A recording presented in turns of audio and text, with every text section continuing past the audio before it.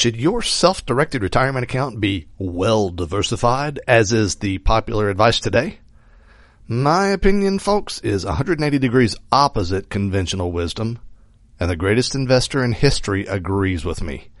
My name is Brian Ellis. This is episode number 282. It's time. He's here. Now, broadcasting worldwide from selfdirected.org's Central Command. Located far from the corruption of Wall Street and Washington, you're listening to Self-Directed Investing with your host and the voice of the self-directed investor revolution, Brian Ellis. Hello, Self-Directed Investor Nation. Welcome to another high-energy, ever-exciting, booming in popularity edition of the Self-Directed Investor Talk Show, the show of record for savvy, self-directed investors all across the fruited plain. I'm glad to have you with me for today's episode, another example of contrarian brilliance, as you'll see. Hey, thanks for all of the great feedback about the 3-part Bitcoin series we just finished up. If you missed any of that, it's all available for you at selfdirected.org/Bitcoin. Check it out. I think you'll like it. But today we move on to a more fundamental question, the question of whether you should be diversified in your self-directed IRA or solo 401k. And well, my opinion, before I jump into that, I'll invite you to participate in today's show in whatever way gives you the warm fuzzies. You can reach out by telephone anytime, 24/7, by calling toll-free 833-SDI-TALK, 833-SDI-TALK. You can drop us an email at feedback@selfdirected.org, and you can visit today's show page, which is selfdirected.org/diversification, selfdirected.org/diversification. Okay, it's hard to imagine it's necessary to begin with a description of the concept of diversification, as it's just been so aggressively shoved down our throats from Wall Street types that it's broadly accepted as the gospel truth without analysis or dissent. Well, folks, I tend towards believing that ideas supported as unassailable truth, but that are supported with statistics alone, but not with exception-free mathematical or scientific proof, well, those ideas are inherently worthy of criticism, dissent, and analysis. Dissent doesn't mean that the idea facing dissent is wrong. Dissent is another opportunity to demonstrate the truth of, the truth. Similarly, ideas that are very, very popular aren't inherently correct. I think that's more true now than ever before. And thus, we arrive at diversification, that financial strategy that says don't put all your eggs in one basket. Wall Street tells us to have a well-diversified portfolio of stocks, bonds, and mutual funds, and to change your allocation to match your life circumstances. So look, there's a grain of truth to this, but only a grain. And unless we're talking about a grain of a mustard seed of faith, a grain usually doesn't really count for a whole lot. So the grain of truth is that yes, your investments should match your station in life. For example, in your youth, liquidity in retirement investments isn't particularly important, but as you reach and firmly enter retirement years, liquidity really matters. That's a practical, unimpeachable reality. But the rest of it? Please. First of all, owning many different types of stocks, bonds, and mutual funds, that's typically what is defined as diversification, but that's hardly diversification at all. That's little more than owning different types of the same asset class. Is that really diverse? No, it's not. So here's the thing. Diversification is not an investment strategy. It's a hedging strategy. Hedging is designed to prevent loss, not to create gains. Now, that's not a bad thing. The job of every self-directed investor is first to protect, then to grow their capital. So hedging isn't a bad thing, but do you think that diversification is so popular because it's the best strategy? No, my friends, it's not. It's so popular because it's the most legally prudent strategy for Wall Street and for conventional financial professionals. Why is that? Well, again, hedging is designed to prevent loss, not to maximize gains. There's certainly a place for that, but diversification accomplishes that by essentially guaranteeing that mediocrity is both the lower and the upper limits of your results. Diversification is the way that your hotshot financial advisor or broker can avoid culpability in the event that things go south in your portfolio. After all, if you're invested in only one stock and that stock tanks, it would be really easy to blame that on the person who advised you to buy that stock.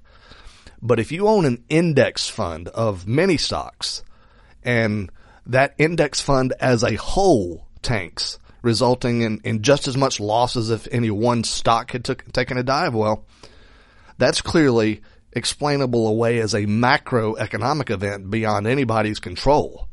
And that's exactly why diversification is the default strategy of Wall Street for individual investors. Curiously, though, not everybody accepts diversification as an unassailable truth. I don't, for one, and the most successful investor of all times doesn't either. His name is Warren Buffett. Maybe you've heard of him. Buffett once made this comment. He said, "Diversification is protection against ignorance. It makes little sense if you know what you're doing." The concept of knowing what you're doing.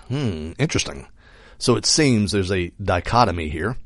If you know what you're doing, you focus your investments. If you're ignorant, then you diversify. Hey, don't shoot the messenger. It's Buffett's quote, not mine. I merely wholeheartedly agree with it. Buffett has really lived by that philosophy too. Unlike most investors, he hasn't tended towards buying pieces of companies as much as he's tended towards buying entire companies, or at the very least, very large pieces of them. Diversification is not a hallmark of the Berkshire Hathaway approach to investing. So what about you? Do you know what you're doing, or are you ignorant? That really is the question, isn't it? So here's an example decision to consider. You have a self-directed retirement account. There are two opportunities in front of you. First is to buy into a publicly traded REIT that owns a bunch of apartments across the country. The share price is, as is generally the case with REITs, quite volatile, but it does usually pay around 10% a year in cash flow. And the REITs, the REIT you're considering, it owns dozens of multifamily properties across the country, which encompasses thousands of doors of rental income. That's the definition of diversity, isn't it? Well, on the other hand, you found an individual property it's really pretty standard in every way. It's in a slow-growing 3% per year type of location. The cash flow yield tends to be around 6% a year. There's nothing particularly astounding or unusual about this. But here's the thing. You're able to get this property for only $70,000 rather than the actual value of $100,000. And the fact that you're able to get it at such a great value means that the cash flow for you is going to be much higher than 6%. And the 3% appreciation per year for you is going to be much higher than 3% because you are paying a very attractive price. Well, think about it. It's that discount that gives you a tremendous amount of both leverage and safety. Leverage and safety together at the same time. What a concept. Leverage and safety together. Well, that could be accomplished in a different way too, such as even if the price you paid was closer to retail, but you had some reason to bank on a much higher than normal cash flow. It can be done in more than one way. Either way, this idea of high leverage and safety at the same time, folks, that is the essence of value. Investing should always and forever be about value, not diversification. When your investments are based on value, diversification becomes a fool's game. So is diversification a bad idea? Well, according to Buffett, it's not a bad idea at all if you're ignorant. But if you're not, if you take the time and make the effort to only invest your money where there's real value in an objective mathematical sense, not just in a gut feeling sort of a way, then diversification becomes counterproductive, maybe even dangerous. So the question for you, are you ignorant? Or are you taking the time to truly respect your capital by seeking out truly excellent value propositions? That's the deciding factor for whether diversification is the right model for your retirement portfolio. My friends, invest wisely today and live well forever. That's all for now, but your training is far from over. Go right now to selfdirected.org/freedom to download your complimentary guide that shows how to break your investment capital free from Wall Street's corruption and Washington's propaganda.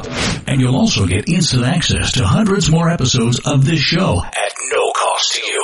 Send your questions, comments, and speaking inquiries for Brian to feedback@selfdirected.org. And don't even think about relying on what you've just heard as legal or professional advice, because it's not that. And you know it. Copyright 2017 SDIIP Trust, all rights reserved.